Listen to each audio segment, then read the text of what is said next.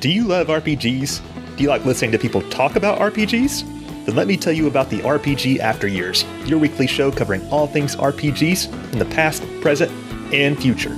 Join Scott, Rich, and Bill each week as they do deep dives on RPGs, both retro and modern. Want reviews of RPGs? We do that. Want the latest news in RPGs? We do that too. We even host an RPG book club to do community play-alongs of RPGs, from the likes of Secret of Mana to Nier Automata. The current game is Squaresoft's legendary 1995 SNES RPG, Chrono Trigger. You can find the RPG After Years on Apple Podcasts, Spotify, Stitcher, or whatever your preferred podcasting platform may be. So come join in with us as we travel across time. My name is Chris Carroll, and this is Comic Zombie.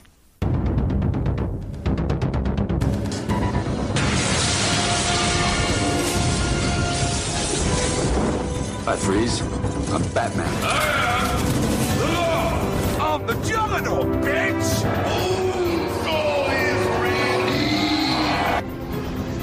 Some motherfuckers are always trying to ice skate uphill.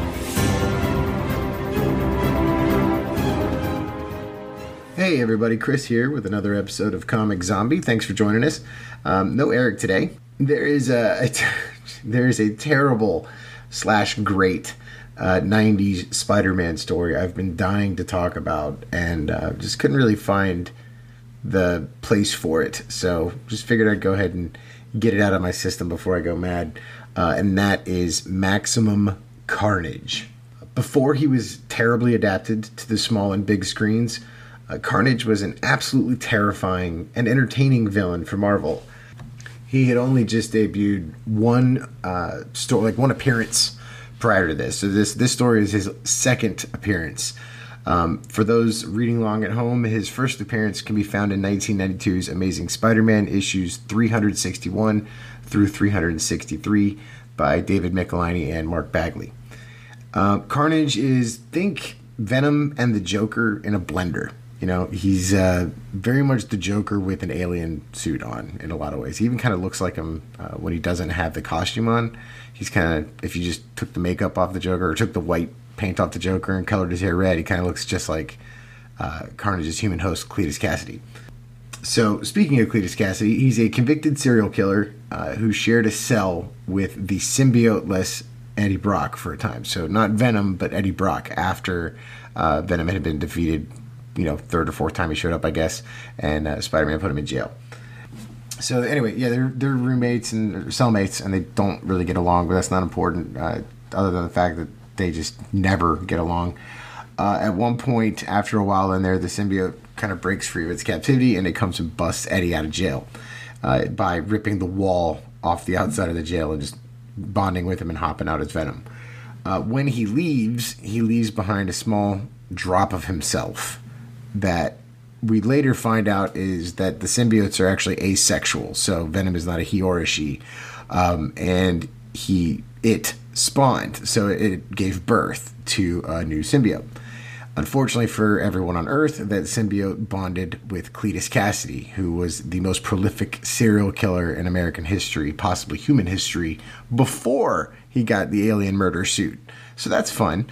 Unlike Venom, who, he and Eddie have like a symbiosis, they're partners. Carnage and Cassidy really become like one being. The symbiote doesn't just bond with him physically, it goes into his bloodstream, like it becomes a part of him, to the point which we find out later, you cannot kill one, you have to kill both if you're going to kill him. You can't just kill the suit because it'll keep coming back unless Cassidy's completely dead. And even if he dies, as we actually see much later, the suit can still walk him around like a meat puppet, and it has his personality, so it's still like you're dealing with him. It's really disturbing. So anyway, in the first appearance, Carnage's first appearance as Carnage, Spider-Man's forced to team up with Venom to fight him, which he hates, because at this point, Spider-Man and Venom are big-time enemies. It's like Spider-Man teaming up with like Doc Ock or the Green Goblin to fight somebody. It just, was a big deal at the time. Now they're like buddies, so it doesn't, whatever. So Spider-Man and Venom are forced to team up to defeat Carnage, which they do, obviously. And after being defeated, he is remanded to it's basically the Spider-Book's version of Batman's Arkham Asylum. It's like the home for the criminally insane. It's called Ravencroft Institute. So that's kind of where, kind of putting the pieces in place. That's where everybody is. That's kind of what's happened before this story. Just kind of as far as where the characters are, there's a lot of context I think that needs to be provided. When we pick up the story, Spidey is married to Mary Jane, so this is pre-Deal with the Devil, and I swear I'm not making that up. That's actually a thing that happened. Anyway, they are married at the time, and they're kind of in a bit of a rough patch, which will be beaten over our heads with a hammer by Maximum Carnage. And in fact, every point it has to make will be beaten over our heads with a hammer, but trying to work through their problems all the same. His parents are around in this story, Spider-Man's parents, which, if you know anything about Spider-Man, or if you've seen the Andrew Garfield Amazing Spider-Man films, you know that his parents are quite dead. We are about to enter probably the darkest era in Spider-Man's publishing history, where really in Marvel Comics history. It's not great. It kind of culminates with the Clone Saga mess and rebooting it's just not good. There's a lot of really bad stuff that comes up here, but we are not quite there. We're still in the entertaining phase. So nothing's kind of gone off the rails just yet, but the signs are there. And the first thing is the return of Peter Parker's parents. Now, in the comics, Peter's parents were not just scientists that made spiders and stuff. They were actually working for S.H.I.E.L.D. as spies. And the story that Ben and May and later Peter had always been told was that they were killed in action. There's a whole story there, but it's not important here. The people that show up claiming to be Peter's parents claim that they were never actually killed, but they were kept in a Russian prison camp that's mostly used for spies and defectors and enemies of the state and stuff like that. And then after a long, long time, they got out, and now they're just coming back to make up for lost time. In the stupidest twist on top of an already stupid twist, much later, we come to find out that they're not even human beings at all. They are basically life model decoys, which are like robots that are made to look and sound and act exactly like a person, and S.H.I.E.L.D. uses them sometimes, and they're kind of like life model decoys. It's really stupid. They're like these big monster machine things that were created by the Chameleon to torment Peter Parker, not knowing that he was Spider-Man, on the behest of the Harry Osborn Green Goblin. So after Harry Osborn as the Green Goblin dies, and he and Peter have a moment when he dies, kind of forgiving each other, Peter comes to find out that this horrible thing that's been done to him was actually done to him by his now dead friend, so he can't really take revenge. But again, much later story.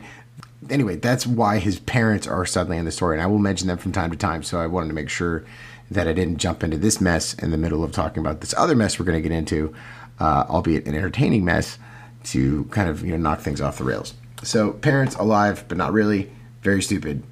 And anyway, moving over to our other, we'll say, main character, Eddie Brock / Venom is hanging out in San Francisco, lethal protecting, and Cletus Cassidy, Carnage, is locked up in our Ravencroft. So again, for those reading along at home, Maximum Carnage takes place in the following issues from 1993, the greatest year. Part 1 takes place in the newly launched Spider-Man Unlimited issue number 1, and then moves across all of the Spider titles of the time, and there were many. There was Amazing Spider-Man, The Spectacular Spider-Man, The Web of Spider-Man, and just Spider-Man. All volume 1s, FYI, if you are looking to track those down online or at your local comic book store. Chapter 1 is in the newly launched Spider-Man Unlimited issue 1, and you can find parts 2 through 13 in Amazing Spider-Man issues 378 through 380, Spectacular Spider-Man issues 201 through 203, Web of Spider-Man 101 through 103, and Spider-Man 35 through 37, before the story concludes in Chapter 14 in Spider-Man Unlimited issue number 2. Again, all volume 1s for anybody following along at home. Creative teams on the books: Tom DeFalco, who later went on to be one of Marvel's editors-in-chief, wrote the Unlimited issues. David Michelinie, who was the creator or co-creator of both Venom and Carnage, wrote the Amazing Spider-Man issues and helped on a bit here and there on the Spider-Man issues. Terry Kavanagh did the Web of Spider-Man issues and helped on Spider-Man as well. And finally, J.M. DeMatteis, who did the amazing Kraven's Last Hunt, did Spectacular Spider-Man and also helped out on Spider-Man. The artwork in the Unlimited issues is by Ron Lim from Infinity Gauntlet fame. Mark Bagley, who had been a longtime artist on Amazing Spider-Man and continues to work on the Spider-Man books, maybe most famous for a huge run on Ultimate Spider-Man. Does the Amazing issues here. Sal Buscema does the Spectacular Spider-Man issues. Tom Lyle does the Spider-Man issues. And Alex Civic does the Web of Spider-Man issues.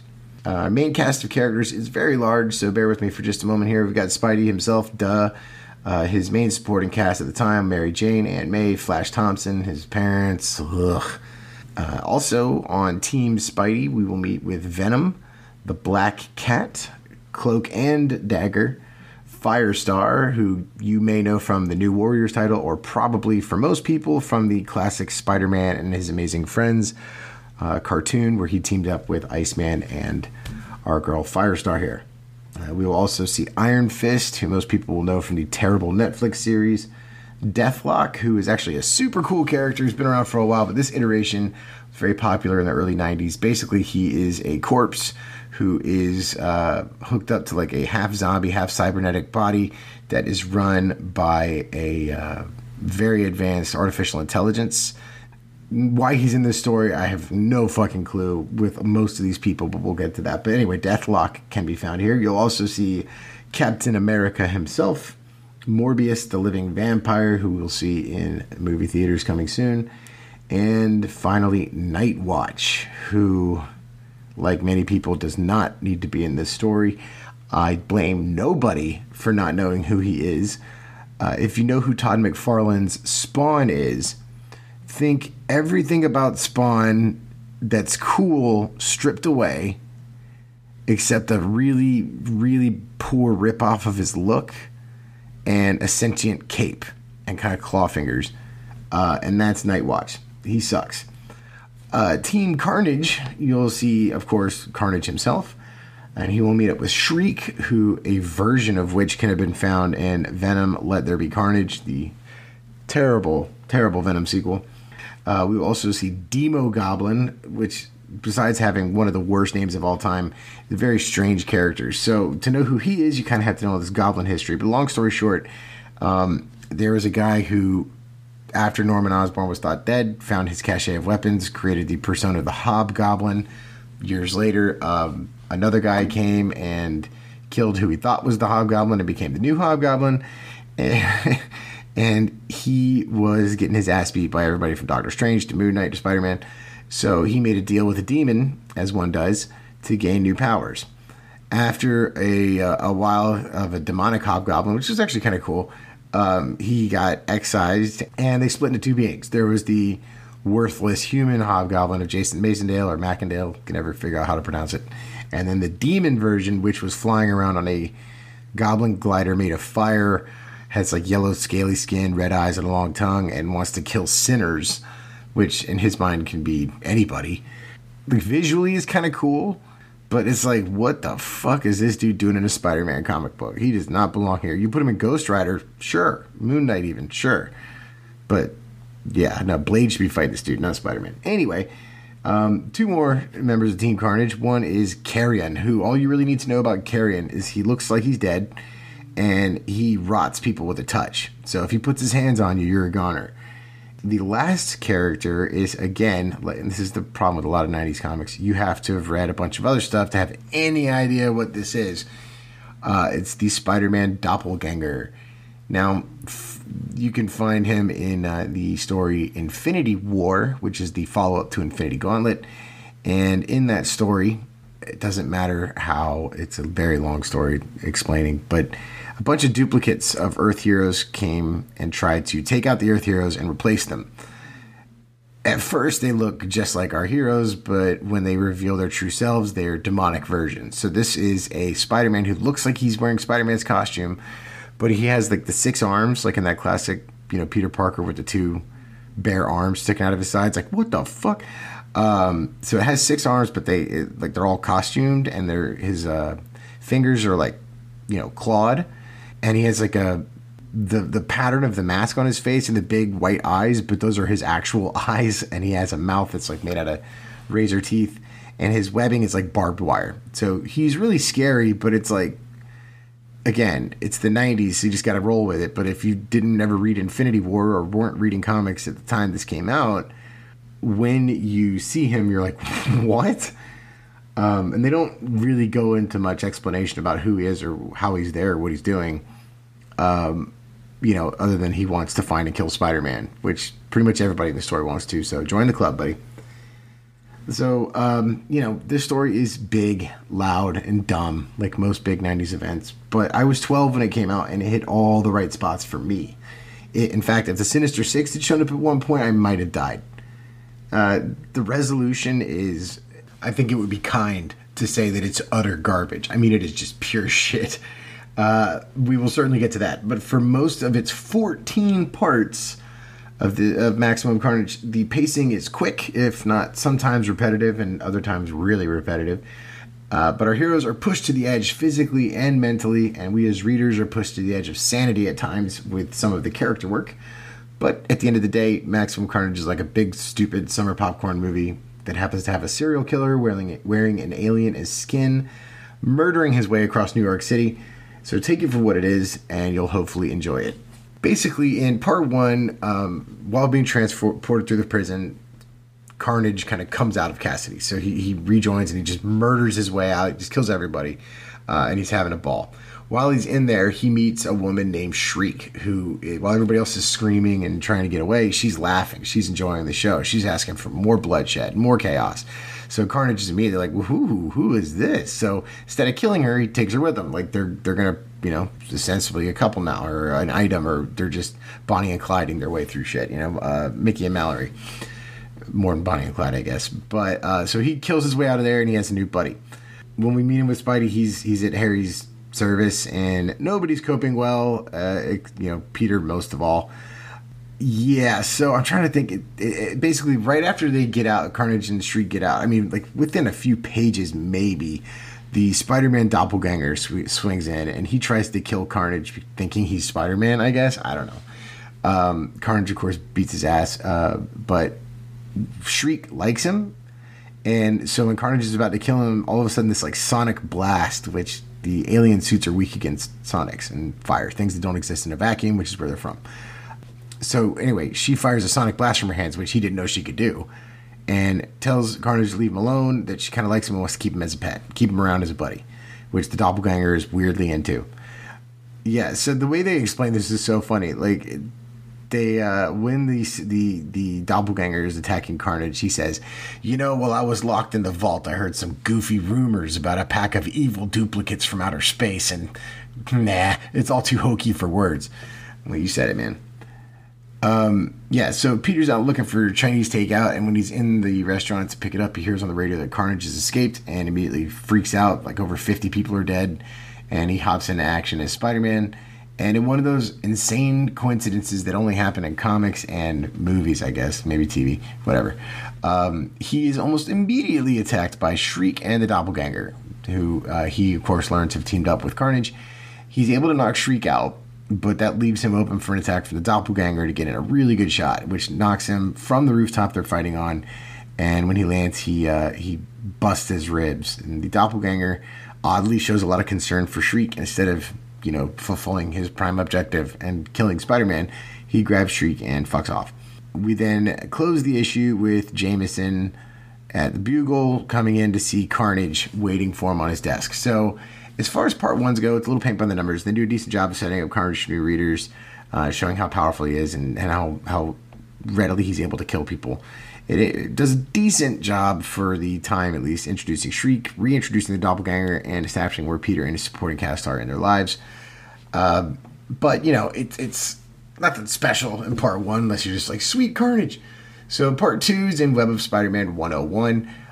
Basically, the big moments in this one is that Spider-Man, who's unconscious in the alley he fell into, is about to get jumped by some typical 90s street toughs. And Cloak and Dagger, his allies, pop in and save the day. Now, if those who don't know, Cloak and Dagger are a couple of teen runaways who were experimented on And Dagger is a white female, and Cloak is an African-American male. So at the time they were created, it was... it was a little controversial, to be honest with you, but they've always been some of my favorites. Basically, Cloak has a giant blue cloak, and he can teleport anywhere in the blink of an eye. And he has his cloak is full of an entry to what's called the Dark Force dimension. So he can suck people into his cloak, and they go into this place of pure darkness, and they like experience their worst nightmares and stuff. It's pretty badass. Dagger wears all white, and she throws like light knives, which sound kind of stupid, but they can like cure, injuries, I think, but they can definitely like cure sickness or poisoning, and they can like cure madness. They're actually pretty effective. They can also be used as like concussive objects or even hot. So anyway, Cloak and Dagger, pretty cool. So they're introduced to the story. Carnage, who by the way doesn't kill Jameson as we saw at the end, which is very strange. He didn't really even harm anyone. He just demanded that Jonah put out word that Carnage is looking for Spider-Man and Venom. I mean, they're going to find you, bro, but whatever. So Cloak and Dagger are kind of helping Spidey patch up his busted ribs when, like, out of nowhere, the doppelganger smashes through the window of this church that they're in. And, like, how do you know where to find them? He immediately attacks Spider-Man, and before really much else can happen, Shriek comes crashing through the ceiling, joins the attack. So things go from bad to worse when Carnage then shows up. So I don't know how the hell they knew everybody's in this church. But anyway, here we go. And Shriek finds out that her attacks can not only hurt Cloak, but are actually quite capable of killing him, which is not something people thought was possible because the dude's like pretty badass. So anyway, Shriek reveals that she used to be a regular old drug dealer before she was nabbed by Cloak and was pulled into the Dark Force dimension that powers his cloak. So anyway, the time she spent there drove her mad, and she wants to return the favor by killing him. So while Spidey, who's got broken ribs, is trying to fight Carnage by himself, Shriek presses her attack on Cloak, so Dagger jumps in the middle of him, only to be exploded when the attack hits her, killing Dagger. The villains, who now have a huge advantage, suddenly take off. Okay. Unbeknownst to them, they're being watched by a shadowy figure, 90s, who identifies them as my kind of people. Yeah, anyway, it's Demo Goblin. He's watching them, and he's like, cool, that's cool. So across the country in San Fran, at the end of this issue, two random street toughs, 90s, accost a woman for her purse, and suddenly Venom pops out of the sewer and kills both of them. And they're in front of like an electronics store, and the storefront television, as Venom's like squeezing these dudes' heads to death with his suit, he sees the news about Carnage's escape and heads off to New York. Yeah, so a real quick comment about the end of that issue. It's kind of weird. We know that at the end of part 1, Carnage says to Jameson, you're going to help me find Venom, basically. So we know at the end of part 1, it's like, here comes Venom. And then part 2 ends with him like, I better go to New York. So it's like, here comes Venom. So the first sign that we're getting into the repetitive area. So Amazing Spider-Man 378 is part 3. This is where things start to kind of take form. So Carnage and his little merry gang. Oh, by the way, Mark Bagley's art is fantastic in these issues. But Carnage and his gang start really amping up the body count here and start killing civilians, police officers, all kinds of shit. Cloak is heartbroken over Dagger's death and just leaves. So now Spidey has no allies and is busted up. Yeah, so cool. So we get the first sign of the marital issues here where Mary Jane's pissed off. She's like, you promised you were going to stop trying to be Spidey for a while after Harry died, but, it's been an hour and you're already all fucked up from being Spider-Man, and where's my Chinese food? And then he's going like, this is who I am, and I did try, but how can I not act with so many innocent lives, and blah, blah, blah, blah, blah. In the 90s, this was like the shitty, lazy version of creating tension and drama in the marriage, which it didn't need, but whatever. Anyway, we're going to hear a lot of this crap in this story, especially. Spidey's out looking for Carnage in them, right? He and Mary Jane stop fighting, and he kind of tapes himself up, and he goes swinging around. And this is where he runs into Demo Goblin, who tries to kill a priest, and Spidey, saves him, but again, aggravates his broken ribs. So clearly this dude's like far from 100%. So he's like, I don't know where anybody else is. I can't do shit right now. I'm worthless. So he goes home to try to like recuperate a little bit. Oh yeah, there's this really cool scene. Really cool. There's this interesting scene back in Central Park, and there are just bodies everywhere. And Carnage is bragging that he needs a calculator because the body count is starting to hurt my brain. Venom shows up to confront Carnage, but he was not aware that Cassidy had teamed up with two shitty characters, one of whom has the power of Sonic's, which is like one of his two big weaknesses. So not a great fight for Venom. Pete's home with Mary Jane watching TV, trying to recuperate and calm her down. When there's a knock at the door, and it's a brutalized Eddie Brock who collapses into their apartment. Why they didn't kill him when they had him all fucked up like this, I have no idea. I guess presumably he just escaped. But yeah, it's interesting that he would come to Peter Parker's home and that, Mary Jane didn't just shoot him in the face, because last time he was there, he tried to kill her. Part 4 is in Spider-Man number 35, and this is where the parties start getting a little bit bigger. So Mary Jane has a huge fight with Spider-Man when Venom is there. She's just furious. She has a big problem, obviously. She storms out angrily while Peter's still like, but Venom, what? Like, he has no idea what's going on, and it kind of takes him blindsided. Venom wakes up long enough to tell Peter he hates having to come to him, but they know the Carnage is back. Don't know how, but he is. I gotta say, real quick, the 90s mullet that Tom Lyle in the Spider-Man issues draws on Eddie Brock. I mean, my God, what a mullet. Anyway, he's sleepy from getting his ass handed to him, so he goes back to sleep. Spidey needs to talk to somebody about this, so Mary Jane's not there because she's throwing a tantrum, so he goes to talk to the Black Cat. She somehow doesn't know what's going on. I mean, you would think like every single person in Central Park, not to mention the Ravencroft Institute, and probably a whole lot more being slaughtered, would be like everywhere. But anyway, she wakes up like, no clue what's going on. And Spider-Man explains what's going on. So she joins his team. So he's finally at least got some help. Demogoblin confronts Carnage and his gang. And after a bunch of nonsense, they decide to keep him on the team, because he says something to the effect of like, until every sinner in this world is nothing but bone and ash, I will find everyone to punish. So Carnage is like, oh, that's metal. Come hang out with us. So there's this beginning of another thing that we're going to see over and over in this issue, which is Peter's debating methodology and morality with the Black Cat, saying that they can't cross the lines the bad guys do, or they're no different from the bad guys, and that they should be arrested too. Felicia simplifies it for him. Black Cat simplifies it for him by telling him, if you're not part of the solution, you're part of the problem. And this dude is trouble. Like, he needs to be put down. They go team up with Venom, and Peter lays down his ground rules. I'm aboard to save lives. Quote, if anyone on either side tries to kill someone, I'll do whatever it takes to stop them. Got it? And it's like, oh, God. I mean, I get where he's coming from, and this is definitely a stance he would take.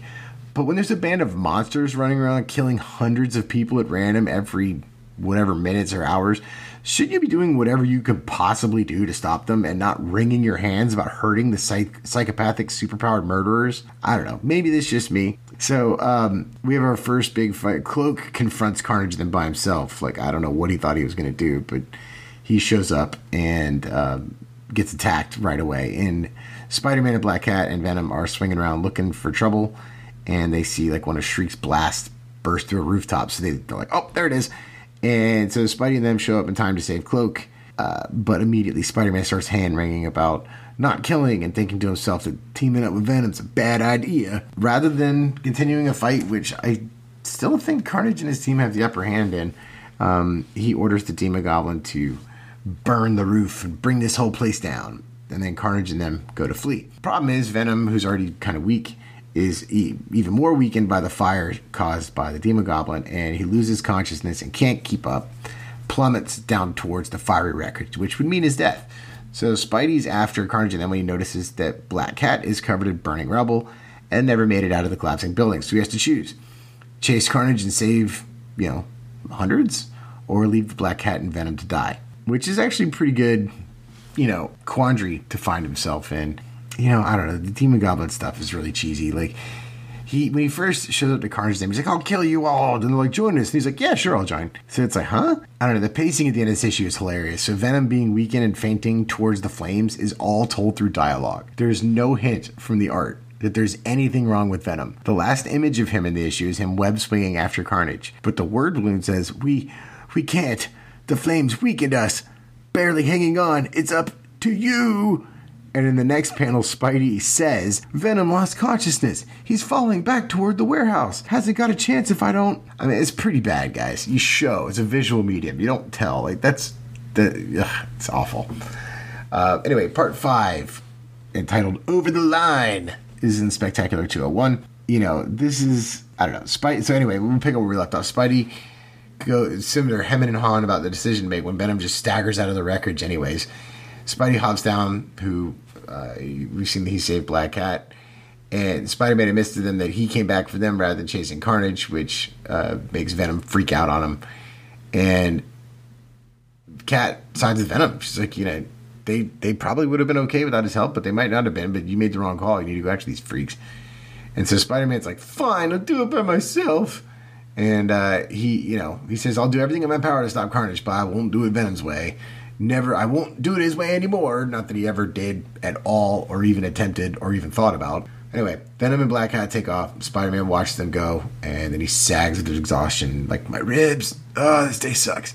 Shriek and Carnage start molding their little gang like this weird family, like Manson family. It's very strange. Shriek asks Carnage for milk and Girl Scout cookies, but of course we'll have to kill a few dozen Girl Scouts first. So, it's very strange. It's very strange. So Peter is kind of, again, he's so busy wringing his hands in this story. He goes to Aunt May for some advice, but he obviously can't tell her what's going on. Basically tells her he wishes Uncle Ben was there because his problem, he doesn't know what to do. He feels like he knows what the right thing to do is, what the wrong thing to do is, but it just doesn't feel as black and white as it used to. And Aunt May's listening to him, and she tells him, listen to your heart, you'll do the right thing. Which, nothing. So Peter's fake dad was listening, and when Aunt May leaves the room, he tells him, deep down, everyone has a devil inside of them, and that the evil and sadistic people will do whatever they can to break people and destroy them. And while he's telling this story, Carnage and his gang are murdering.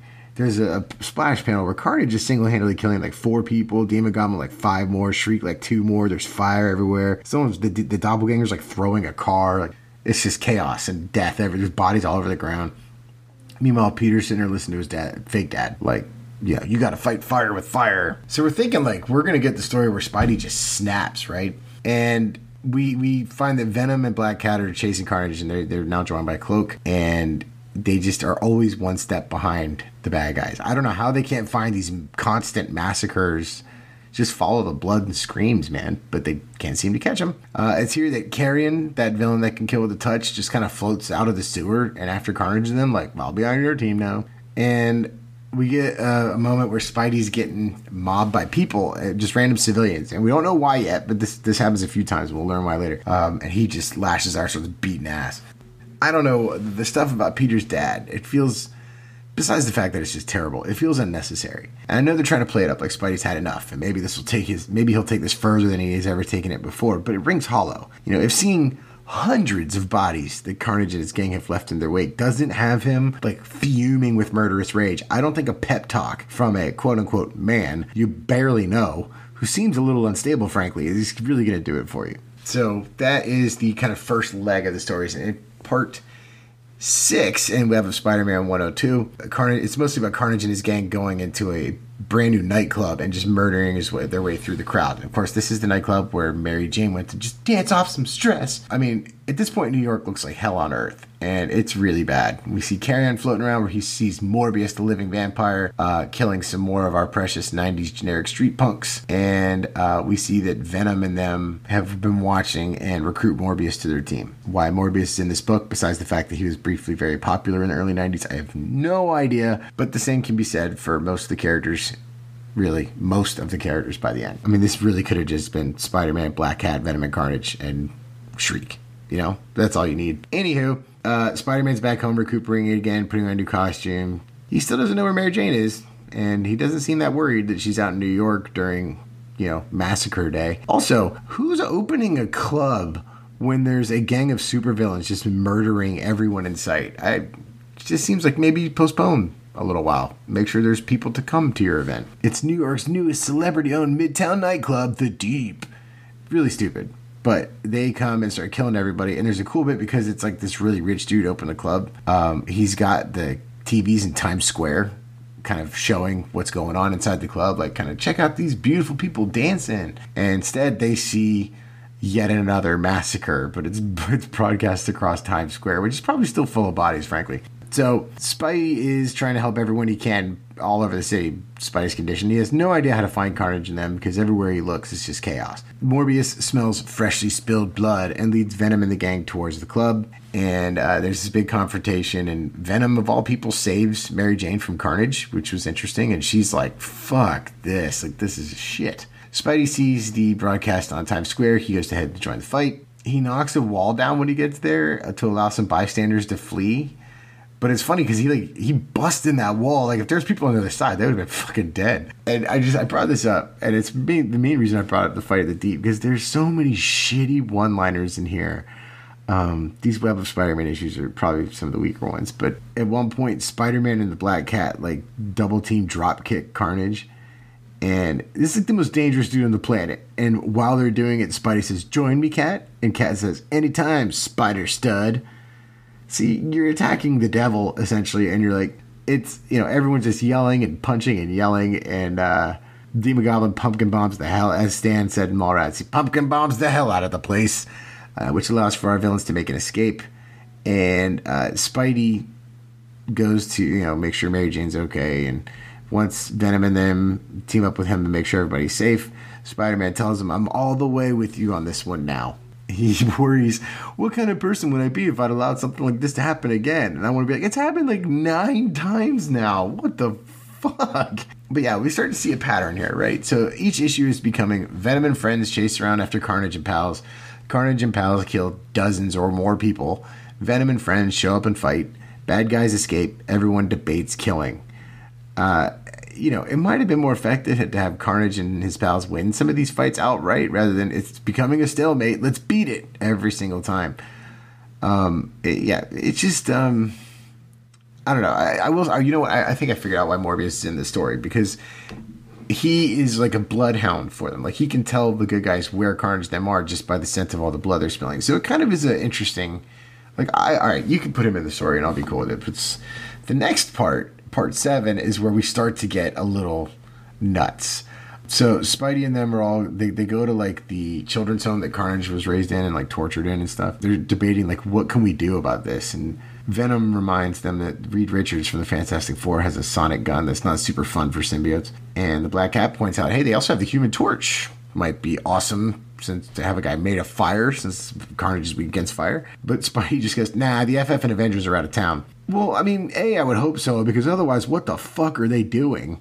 And B, I love that every time there was like some major event back in the 90s, that was the go-to line. It's like, they're busy. They're out of town. But anyway, Spidey suggests Firestar from the New Warriors as a suitable replacement for the Human Torch, and Cloak fucks off to find her. And Spidey notes that Cloak normally needs Dagger to help him teleport, but she's dead, right? Yeah, so Carnage and them are continuing to kill everybody when they finally meet Carrion, and Carnage is like super stoked about Carrion. He says, I read about him when I was in the stir. That's Carrion. He decays people just by touching them. He used to be my hero. Now he's the perfect partner. Carrion has, like most characters in this story, a very confusing continuity. There's been like 3 different Carrions, and a lot of questions about who he really is and all this shit. And like 4 different writers have tried it, and they've all like completely like undone what was done previously and contradicted stuff. I mean, it's just a mess. So there's this pretty humorous way to address it, I thought, when Shriek says, hey, I just remembered, didn't Carrion die in an explosion a while back? To which Carnage replies, who knows and who cares? And then we meet Deathlock, who is using the computer side of his brain to keep tabs on the destruction, determines he needs to stop it. I don't know why he needed a computer to tell him that, but okay. And Spidey and his team go to the FF headquarters to try to break in and get the sonic gun. And while he's doing that and all the chaos, Spidey stops to go stop carjacking. But because everybody's going freaking nuts everywhere, instead of thanking him, people start trying to kill him. And the Black Cat jumps in and starts screaming at him, what are you doing playing traffic cop? People are being slaughtered. And we start to get a hint that maybe there's something more to this mob mentality going on besides shit's crazy, So Carnage and his gang are continuing to murder their way across everywhere when Deathlock shows up and attacks him. Carrion touches him, which should kill most heroes, but because Deathlock's already dead, it does fuck all. He then takes out Carrion and Demon Goblin. But when he bitch slaps Doppelganger, Shriek really gets pissed off and shoots him through a billboard, an electronic billboard, which overloads his system, and they leave him hanging there getting electrocuted as like a symbol of do not fuck with us. So Spidey and his team are successful in borrowing Reed Richards' sonic gun, and they regroup with Cloak, who now has Firestar. She was conveniently the only member of the New Warriors that was home, and was also somehow totally unaware that an alien serial killer and a bunch of freaks had killed hundreds or thousands of New Yorkers and were currently at large. So, but with the sonic gun and another team member who can shoot freaking fire from her hands, it looks like the sides are kind of evening up here. But unfortunately, it's going to keep going like this. So yeah, the addition of Deathlock is a bit much. And I really dig the character, particularly this version, and his inclusion in the story is totally unnecessary and only serves to add what is already a much too large cast, which will only grow, unfortunately. And it's actually, to be honest, it's pretty crazy to see all these scenes of Carnage and his cronies just like wholesale murdering the city of New York. You would think there'd be a more intense response. So this story was told like in the current Marvel universe, the Avengers, S.H.I.E.L.D., I mean, everybody be showing up by part 4 at the latest. And I like the idea of keeping the cast quote unquote smaller, but it does strain credibility a little bit that he's only trying to evade Spider-Man and Venom. It'd be very cool to see this story from a like the Marvels point of view. For those who don't know the story, Marvels is like a man on the street retelling of like the origin of Marvel Comics from like a civilian's point of view. So it'd be very cool to see what a civilian would think of this shit. You mean, it'd be utterly terrifying. Like, if you didn't just go mad with rage yourself and join the mobs, you'd probably be their victim or someone or thing else's victim. For like a street cop or a hot dog vendor or a cab driver, it's like whoever. This shit would be fucking nuts. Part 8 is in Spider-Man 36. There's a bit at the beginning of this that makes me laugh so hard, where Spidey and his allies confront Jameson and say, we want you to help us set a trap for Carnage, right? And then outside, you see this bystander on the street just hanging out, like leaning against the light pole, reading a newspaper. Like, get inside, you fucking idiot. And Carnage stabs him in the heart through the paper and takes the paper. And the headline on the paper reads, Carnage, come home. So Carnage's gang go to the orphanage Carnage grew up in, and it's very strange, where he's kind of like reliving past trauma.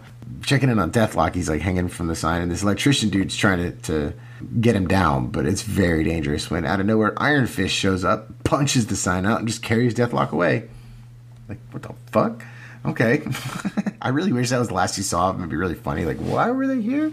But anyway, the orphanage, Spider-Man and his team ambush Carnage and them, and Venom is using the sonic gun on Carnage they got from Reed Richards, and it's doing like fuck all. It does like nothing, and Venom is very confused because that would jack him up. Firestar, however, is like super effective against him and nearly kills him. I mean, she really almost does. And when he's kind of like on the ropes, Venom closes in to try to kill him. And he's yanked away by Spider-Man's web, who again says, there have to be limits. And Shriek scratches his cheek open, letting his blood out, which lets the symbiote back out, and he's back in business and super pissed off. So this issue is basically just a big fight. It's a trap for Carnage to come home. Their trap is to be like, come home, which he does, and they attack him. Brilliant. Yeah, that's brilliant.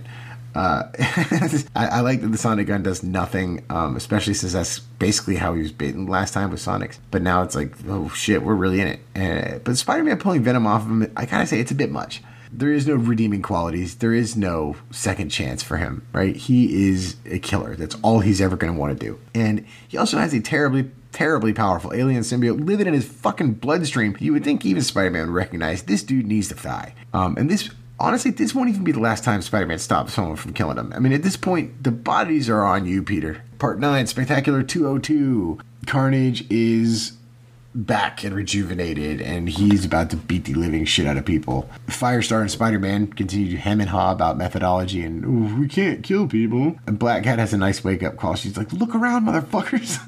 Like, why don't you two debate the issue for an hour or two? Be sure to do a body count when you're done. So Shriek and Cloak are fighting, and she's taunting him about how, she really went mad. She was just a junkie, and you did this to me, and I'm the way I am because of you, and so Dagger died because of you, and turns out that she actually has powers besides like Sonic Blast. I don't know who the fuck came up with her power set. It's super weird. But she can also amplify feelings of anger, guilt, shame, and throw it back at you. So creating like a loop where it just keeps intensifying, which she does to Cloak, which makes him flee. She's like a negative emotion transmitter. It's kind of confusing. She says, I can take all the little bed bugs crawling around inside my head and transmit them out to anyone who's close to me. Like these charming citizens. Normally it just shakes them up a little. But since I've been hanging with Carnage and soaking up his sick vibes, I've been able to really pump up the volume. Carnage is the battery. I'm the radio. And together, we can make anybody as crazy as we are. So we're getting the explanation for why people everywhere are going fucking nuts. It's not just that there's this alien, looks like he's covered in blood, who actually probably is covered in blood, killing everybody in sight. It's the fact that his girlfriend is making him go bonkers. Yeah, so Black Cat gets taken out by some rioters that have arrived when Shriek increases her range. Yeah, so they're basically, long story short, they're all getting taken out one at a time. Firestar is the only one that's doing anything. Like, Carnage literally runs away from her. And so Venom's like, you're our ace in the hole. You've got to kill him. You have to. Spider-Man finally agrees with Venom. Firestar needs to attack Carnage. Don't stop. So she starts blasting him, and he's begging. He's dying. Venom's loving it, and Spidey's sickened by it. And he yells at Firestar, who's clearly not enjoying this either, by the way, to stop. And she relents, leaving Carnage, like, covered in drippy symbiote, like, muttering to himself. Venom is like, what the fuck? So he starts trying to attack Firestar, and then Venom... Spidey attacks Venom, and yeah, so Spidey attacks Venom, but he's hurt, so Venom just swats him away, and he goes to attack Carnage. Shriek blasts him, and then her powers fuck him up, so then she starts jacking him up. Venom's a bloody mess, and Carnage and Shriek grab him and swing away. As they swing away with the unconscious Venom, Spider-Man's dragging himself along the ground, desperate, like, oh, I gotta find something to do. And out of nowhere, there's Captain America. Hey, I'm here too now. Cap's inclusion is a lot better than the Iron Fist and the Deathlocks. Like his arrival makes sense and is actually a turning point in the story, because Spider-Man has just been surrounded by people who don't think like he does, and Firestar is the only one that's on the same page he is. But now you got Captain America. There's nobody in the 90s in Marvel Comics that thinks along Spider-Man's lines more than Captain America. So it's like, in your darkest hour, who do you want to see holding out their hand to help you? It's fucking Captain America. So yeah, it's been leg 2 is a bit of a slog. It's wash, rinse, repeat. It's, we got to do this. We can't do it. We got to do it. We can't do it. Okay, you're right. We should do it. No, don't do it. And it's just constant, chase the bad guys, find them, fight, argue, they run away. Chase the bad guys, find them, fight, argue, they run away. Repeat, repeat, repeat, repeat, repeat. We're entering the third leg here, and it's time to get to the horrible conclusion. I should point out, it sounds like this is really stupid, and it's because it is, but it's also really fun. It really is. It's not good by any stretch of the imagination. The artwork's pretty good at times, but as far as like 90s comics go, this is actually pretty fun. This is definitely one of the crossover events I will reread every couple years. If nothing else, it's a massive nostalgia bomb. So yeah, we get into leg 3, part 10 in Web of Spider-Man 103. So again, Carnage's gang are slaughtering their ways through the streets, with Venom captured in tow. And Captain America, Spider-Man, and Firestar regroup at Avengers headquarters when Cap notices something screwy going on with the computers. How in the world did the World War II vet notice that and Spider-Man didn't? Whatever. He runs a diagnostic and discovers a power drain being caused by none other than Deathlock, who is hacking into the Avengers system to try to pinpoint Carnage as well. Can't you guys just step outside and listen for the screams? It's not like this dude's hiding. Anyway, they find Deathlock's getting in their system with the aid of Iron Fist using his Rand Corporation technology. Cap invites him to assist, and Spidey goes home to regroup again. So Black Cat, Cloak, and Morbius continue on Carnage's trail, trying to find Venom, but again, they're always one step too late. They're then ambushed by Demogoblin, Carrion, and Doppelganger. Meanwhile, Carnage and Shriek are torturing Venom, which is fun. Yeah, so anyway, they get ambushed, and things are not going well. Carrion tries to kill Black Cat, but Morbius shoves her out of the way and takes what should be a killing touch, but because he's already kind of half dead, he still lives. So basically, anybody that is a named character, you can kind of guarantee that Carrion is not going to kill. So Black Cat tries to buy time, but at this point it's just her and Cloak's trying to help Morbius, so she is getting her ass beat when out of nowhere she's whisked to safety by Nightwatch, the shitty Spawn ripoff, who shows up with no explanation for who he is. Really, we never get really much explanation for anything he's doing in this story, other than he shows up to save the Black Cat, and then he also saves Morbius from the sun. So, but his appearance does shift the momentum, and the bad guys are forced to flee. So anyway, back at Avengers headquarters, the heroes regroup, and they're off to stop everybody once and for all. real quick, the art in this issue is garbage, but it's the illusion of progress in this issue. Really, nothing happens. All that happens really is Carnage and Shriek start to torture Venom, and Nightwatch replaces Black Cat on the team. And you might notice a trend here. He randomly shows up, doesn't really do anything, and adds nothing to the story. And by the end of this issue, we're almost exactly where we were at the very beginning, as Morbius and his team chase after Carnage with Venom captive.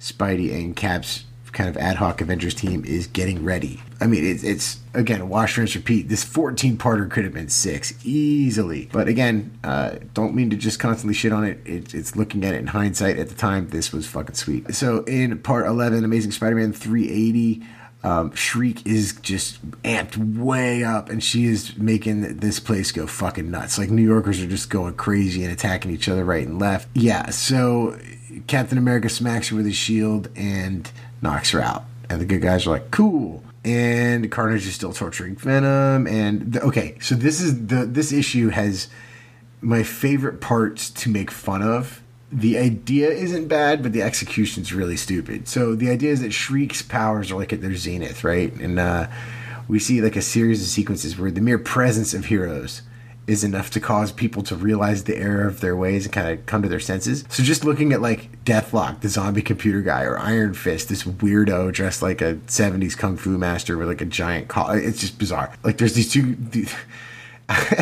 this woman's about to be like sexually assaulted by two guys when Firestar flies by and like her light lights up the alley, and they're like, oh my god, what were we gonna do? That's in and the woman forgives them, and that's in the course of 4 panels. Spider-Man stops a woman from throwing her babies off a roof. Like, it's pretty fucked up. So then the bad guys regroup, fighting starts over, but this time the people are like throwing bottles at them, like, knock it off, we're not your puppets anymore, Spider-Man gave us blah blah blah.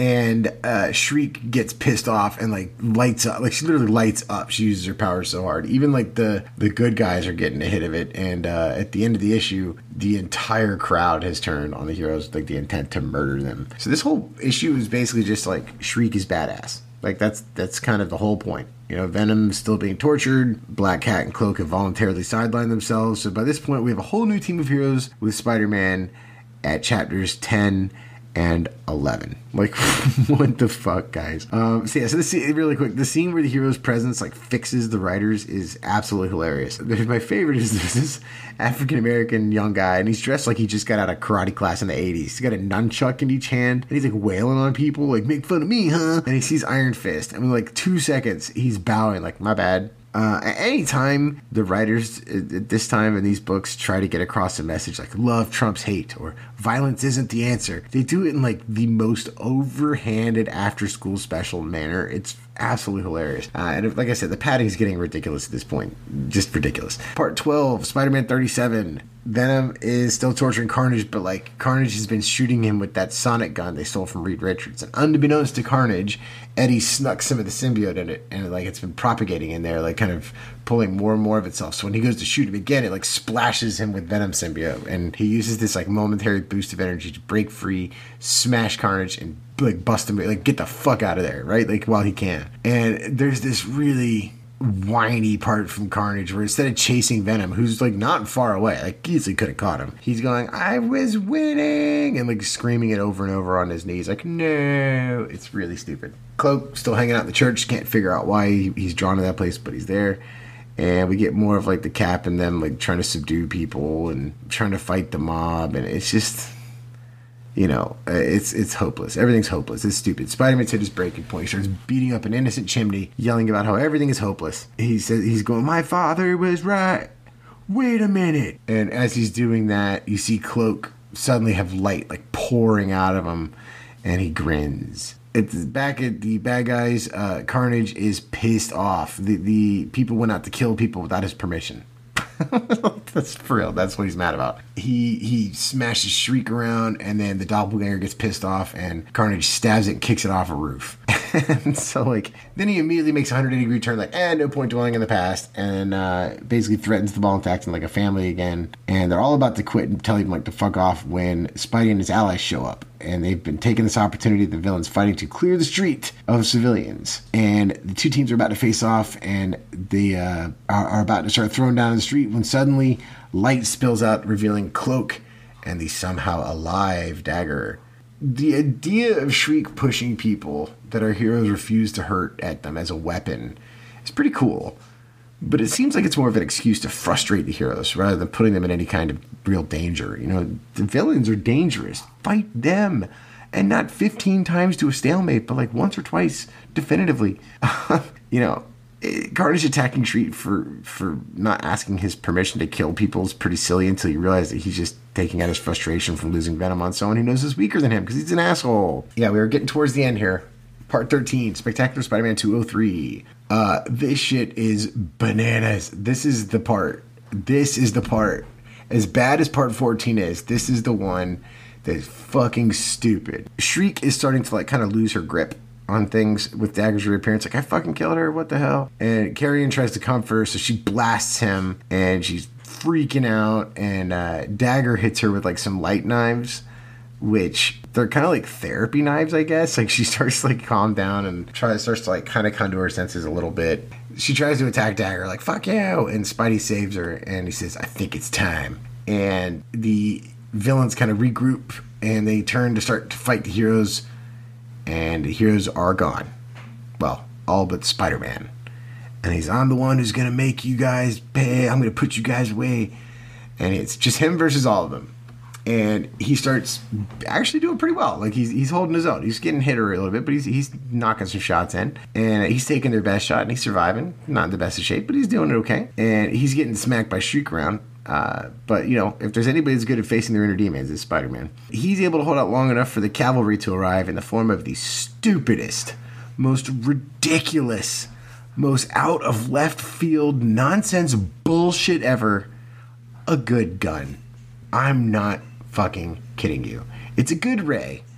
A good ray. Yeah, so the text says the scientists at the nearby Rand Corporation laboratory, where it was hastily created, dubbed it an alpha magnet illuminizer. But its purpose is far simpler than the name implies. Spider-Man, who conceived the idea and dispatched the others to see to its completion, called it, only half-jokingly, a good bomb. Holy shit, this is fucking stupid. So the good ray forces the carrion virus from Carrion, leaving him human and unconscious. For a second, Demogoblin breaks free from the plot device gun, and he tries to get away, but Spidey webs him and yanks him back down into the ray where he collapses. Shriek's actually kind of digging it, saying, you know, if you stop struggling against the action, feels really good. It's fun to be saved, find redemption. And Carnage is so against any kind of that sentimentality that it's like the ray just keeps building and building, and he just won't give in, and it apparently overloads, which causes a massive explosion that can be seen from like blocks away. In the aftermath, Shriek is unconscious. The carrion dude is conscious as himself for the first time in a very long time, and it looks like Carnage is dead. There's a corpse lying on the ground with a fully intact Carnage face, and his crotch is conveniently, thankfully, covered by symbiote, and the rest is just like droopy puddles of shit on the ground. Yeah, his resistance and refusal to bend from his own insane ideals were to blame for his death. And Spidey goes and sits by a pond, like, whew, in Central Park. And Venom creeps up on him. Venom's pissed off that Spider-Man cheated him of his chance to kill Carnage, and he's about to attack Spider-Man, but then he collapses, weak from the tortures he's endured. And he's whimpering about Spider-Man stealing this moment from him, stealing his revenge, when a figure rises from the pond. Carnage is still alive. And for some reason was just chilling in a pond in the park, which just happened to be the one Spider-Man was sitting by. Like, what the fuck? And whatever. Spider-Man's horrified. Venom is stoked. The fight is still not over. So yeah, that's part 13. And I have to just once again reiterate the ridiculousness and stupidity of the plot device gun, which for some reason is called a good bomb, despite it not being a bomb. But after everything that these fuckers have done, they're defeated by a good gun that Spidey had the idea for, and took the rest of the heroes to get Rand Industries to get it made. They got it made in minutes? How? Who made it? Where were the blueprints? Why did Captain America and Firestar go? What good would they have done? Why would Cloak and Dagger leave? Dagger just demonstrated she can fight these guys. Yeah. So Spidey's been fighting with broken ribs nonstop for days, and he hasn't slept, and he stays behind, but the rest of them are like, we'll go build this gun. I can't stress how much I hate this stupid fucking gun. I would love to talk to someone that worked on the story that knows the origin of this We'll be kind and say idea. Anyway, we get to part 14, the hatred, the horror, and the hero in Spider-Man Unlimited number 2, the big finale. So we pick up with the fight between Venom, Carnage, and Spider-Man. But in this case, Venom, who is previously just so weak he collapsed, is like really kicking ass. Like he's beating Carnage's ass. He breaks Spider-Man's ribs on the other side. So now Spidey's just like, ugh. Carnage kind of runs away from Venom and he chases off to get him again. And Spidey goes to go to the emergency room because he's got like 5 broken ribs. We see that Carnage is breaking mentally. Like his attack from the good gun has really messed with his brain, and he's like kind of going to places that are familiar to him and having like weird episodes. Meanwhile, like Venom is just beating his ass like everywhere he goes. Yeah, Peter goes home, talks to his family about never giving in and being a hero and blah, blah, blah, blah. It's like, Peter, you know Carnage is alive. You know he's free and he's close to defeat. And you go home and spend like hours talking to people? I mean, I know you're hurt, but like, bro. Ugh.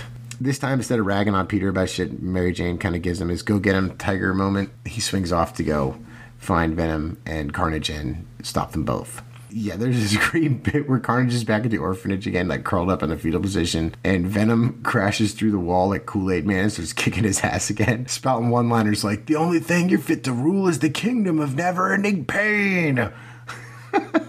And too bad Venom don't play that. Ah, 90s. When Spidey shows up, he's like strangling Carnage with his own symbiote, which is super badass. Spidey kicks Venom in the back, like, "Don't you kill somebody, not even a lunatic like Carnage." So Spidey and Venom start fighting. Venom's like, "I truly don't understand." Like, Venom's like, "You don't get it. We created Carnage. We feel responsible for this awful shit. Like, he has to be defeated. He's our dark side, a distorted version of everything we believe in. We have to stop him." And Spidey's like, "Fucking no shit, dude. That's how I feel about you." And Venom is like honestly confused. Which is actually nice writing. That's a cool moment. And, of course, this is also the moment they both realize they're really bad at this. And Carnage got away again. We see the Black Cat calls Mary Jane to check on Peter. And Mary Jane tells her, like, "Yeah, he went out again." And Black Cat's like, "Fuck, man." Meanwhile, Spider-Man and Venom sort of team up again, swing around looking for Carnage. And they see all these people running from the cemetery. And they find him digging up his mother's grave. He says, "Dear old mom, she's right where I left her after Dad killed her for trying to kill me. Or am I thinking of someone else? Not that it matters. I know she won't turn away. She can't." Okay. Yeah. So at this point, he's clearly playing with a few dozen cards short of a deck. Venom is like kicking his ass, and he knocks him towards this like fenced off area with these big ass generators, which are in a cemetery for some reason. I don't know. A lot of electricity needed in the cemetery. And he teases Carnage, and he kicks his ass, and he kicks his ass, and he kicks his ass. Spider-Man is trying to stop them, and he pops in between them with maybe the stupidest thing ever spoken by Spider-Man. He says Cassidy never had a chance because of the abuse he suffered when he was young, and that, I shit you not, in his own fashion, he just may be the most innocent of us all. Yeah, Spidey, the guy that just killed like half of New York City for fun, is the most innocent of us all because his childhood sucked.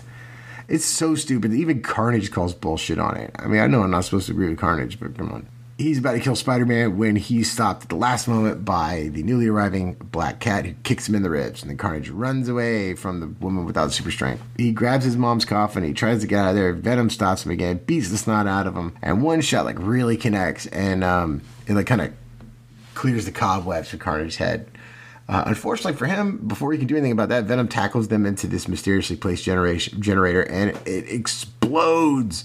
How it explodes, I couldn't tell you, but with a spakoom, that's the sound effect, it explodes. So Spider-Man and Black Cat pull an unconscious and badly burned Cassidy from the fire.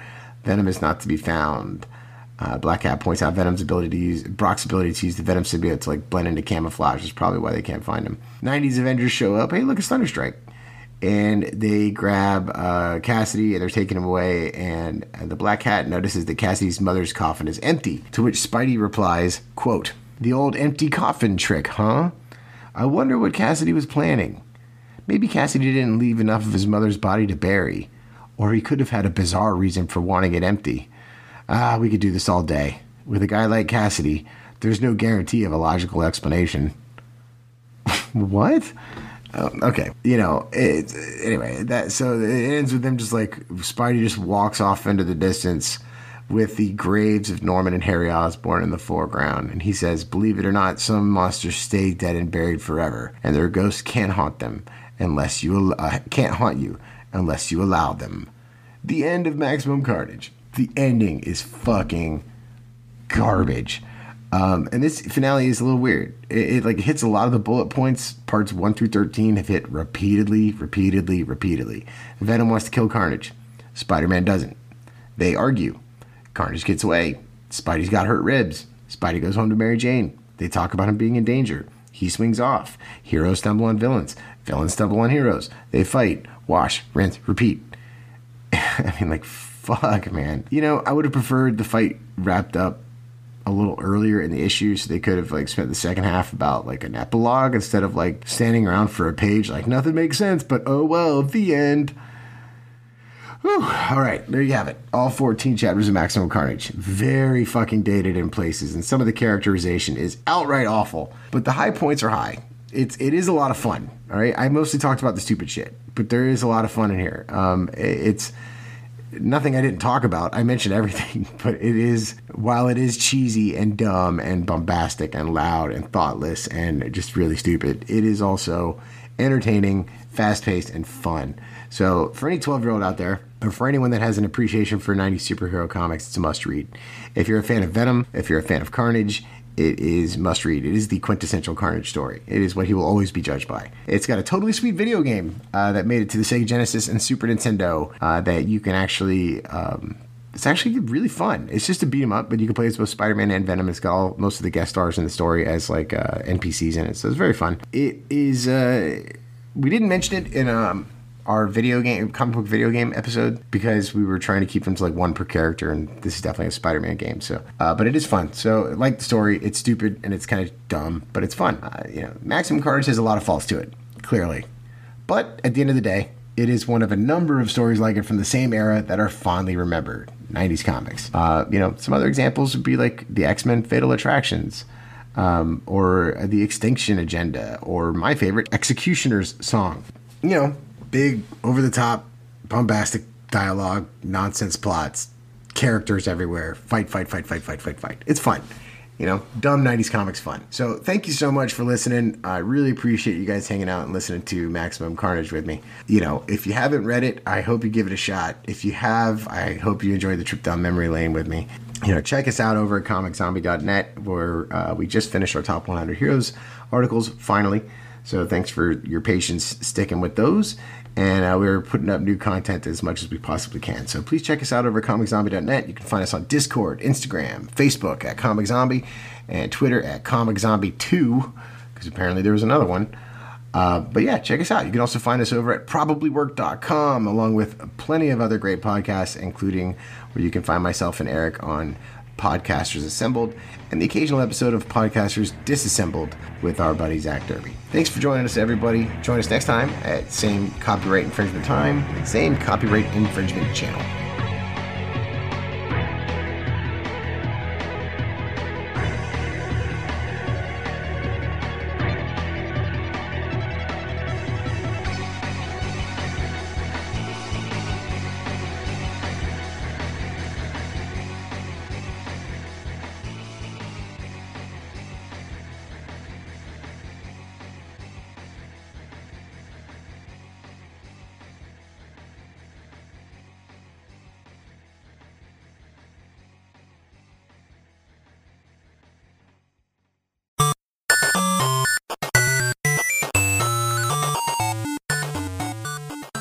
This has been a presentation of the We Can Make This Work Probably Network. Follow us on Twitter at Probably Work for more of our questionable content. Also, we have a website called probablywork.com.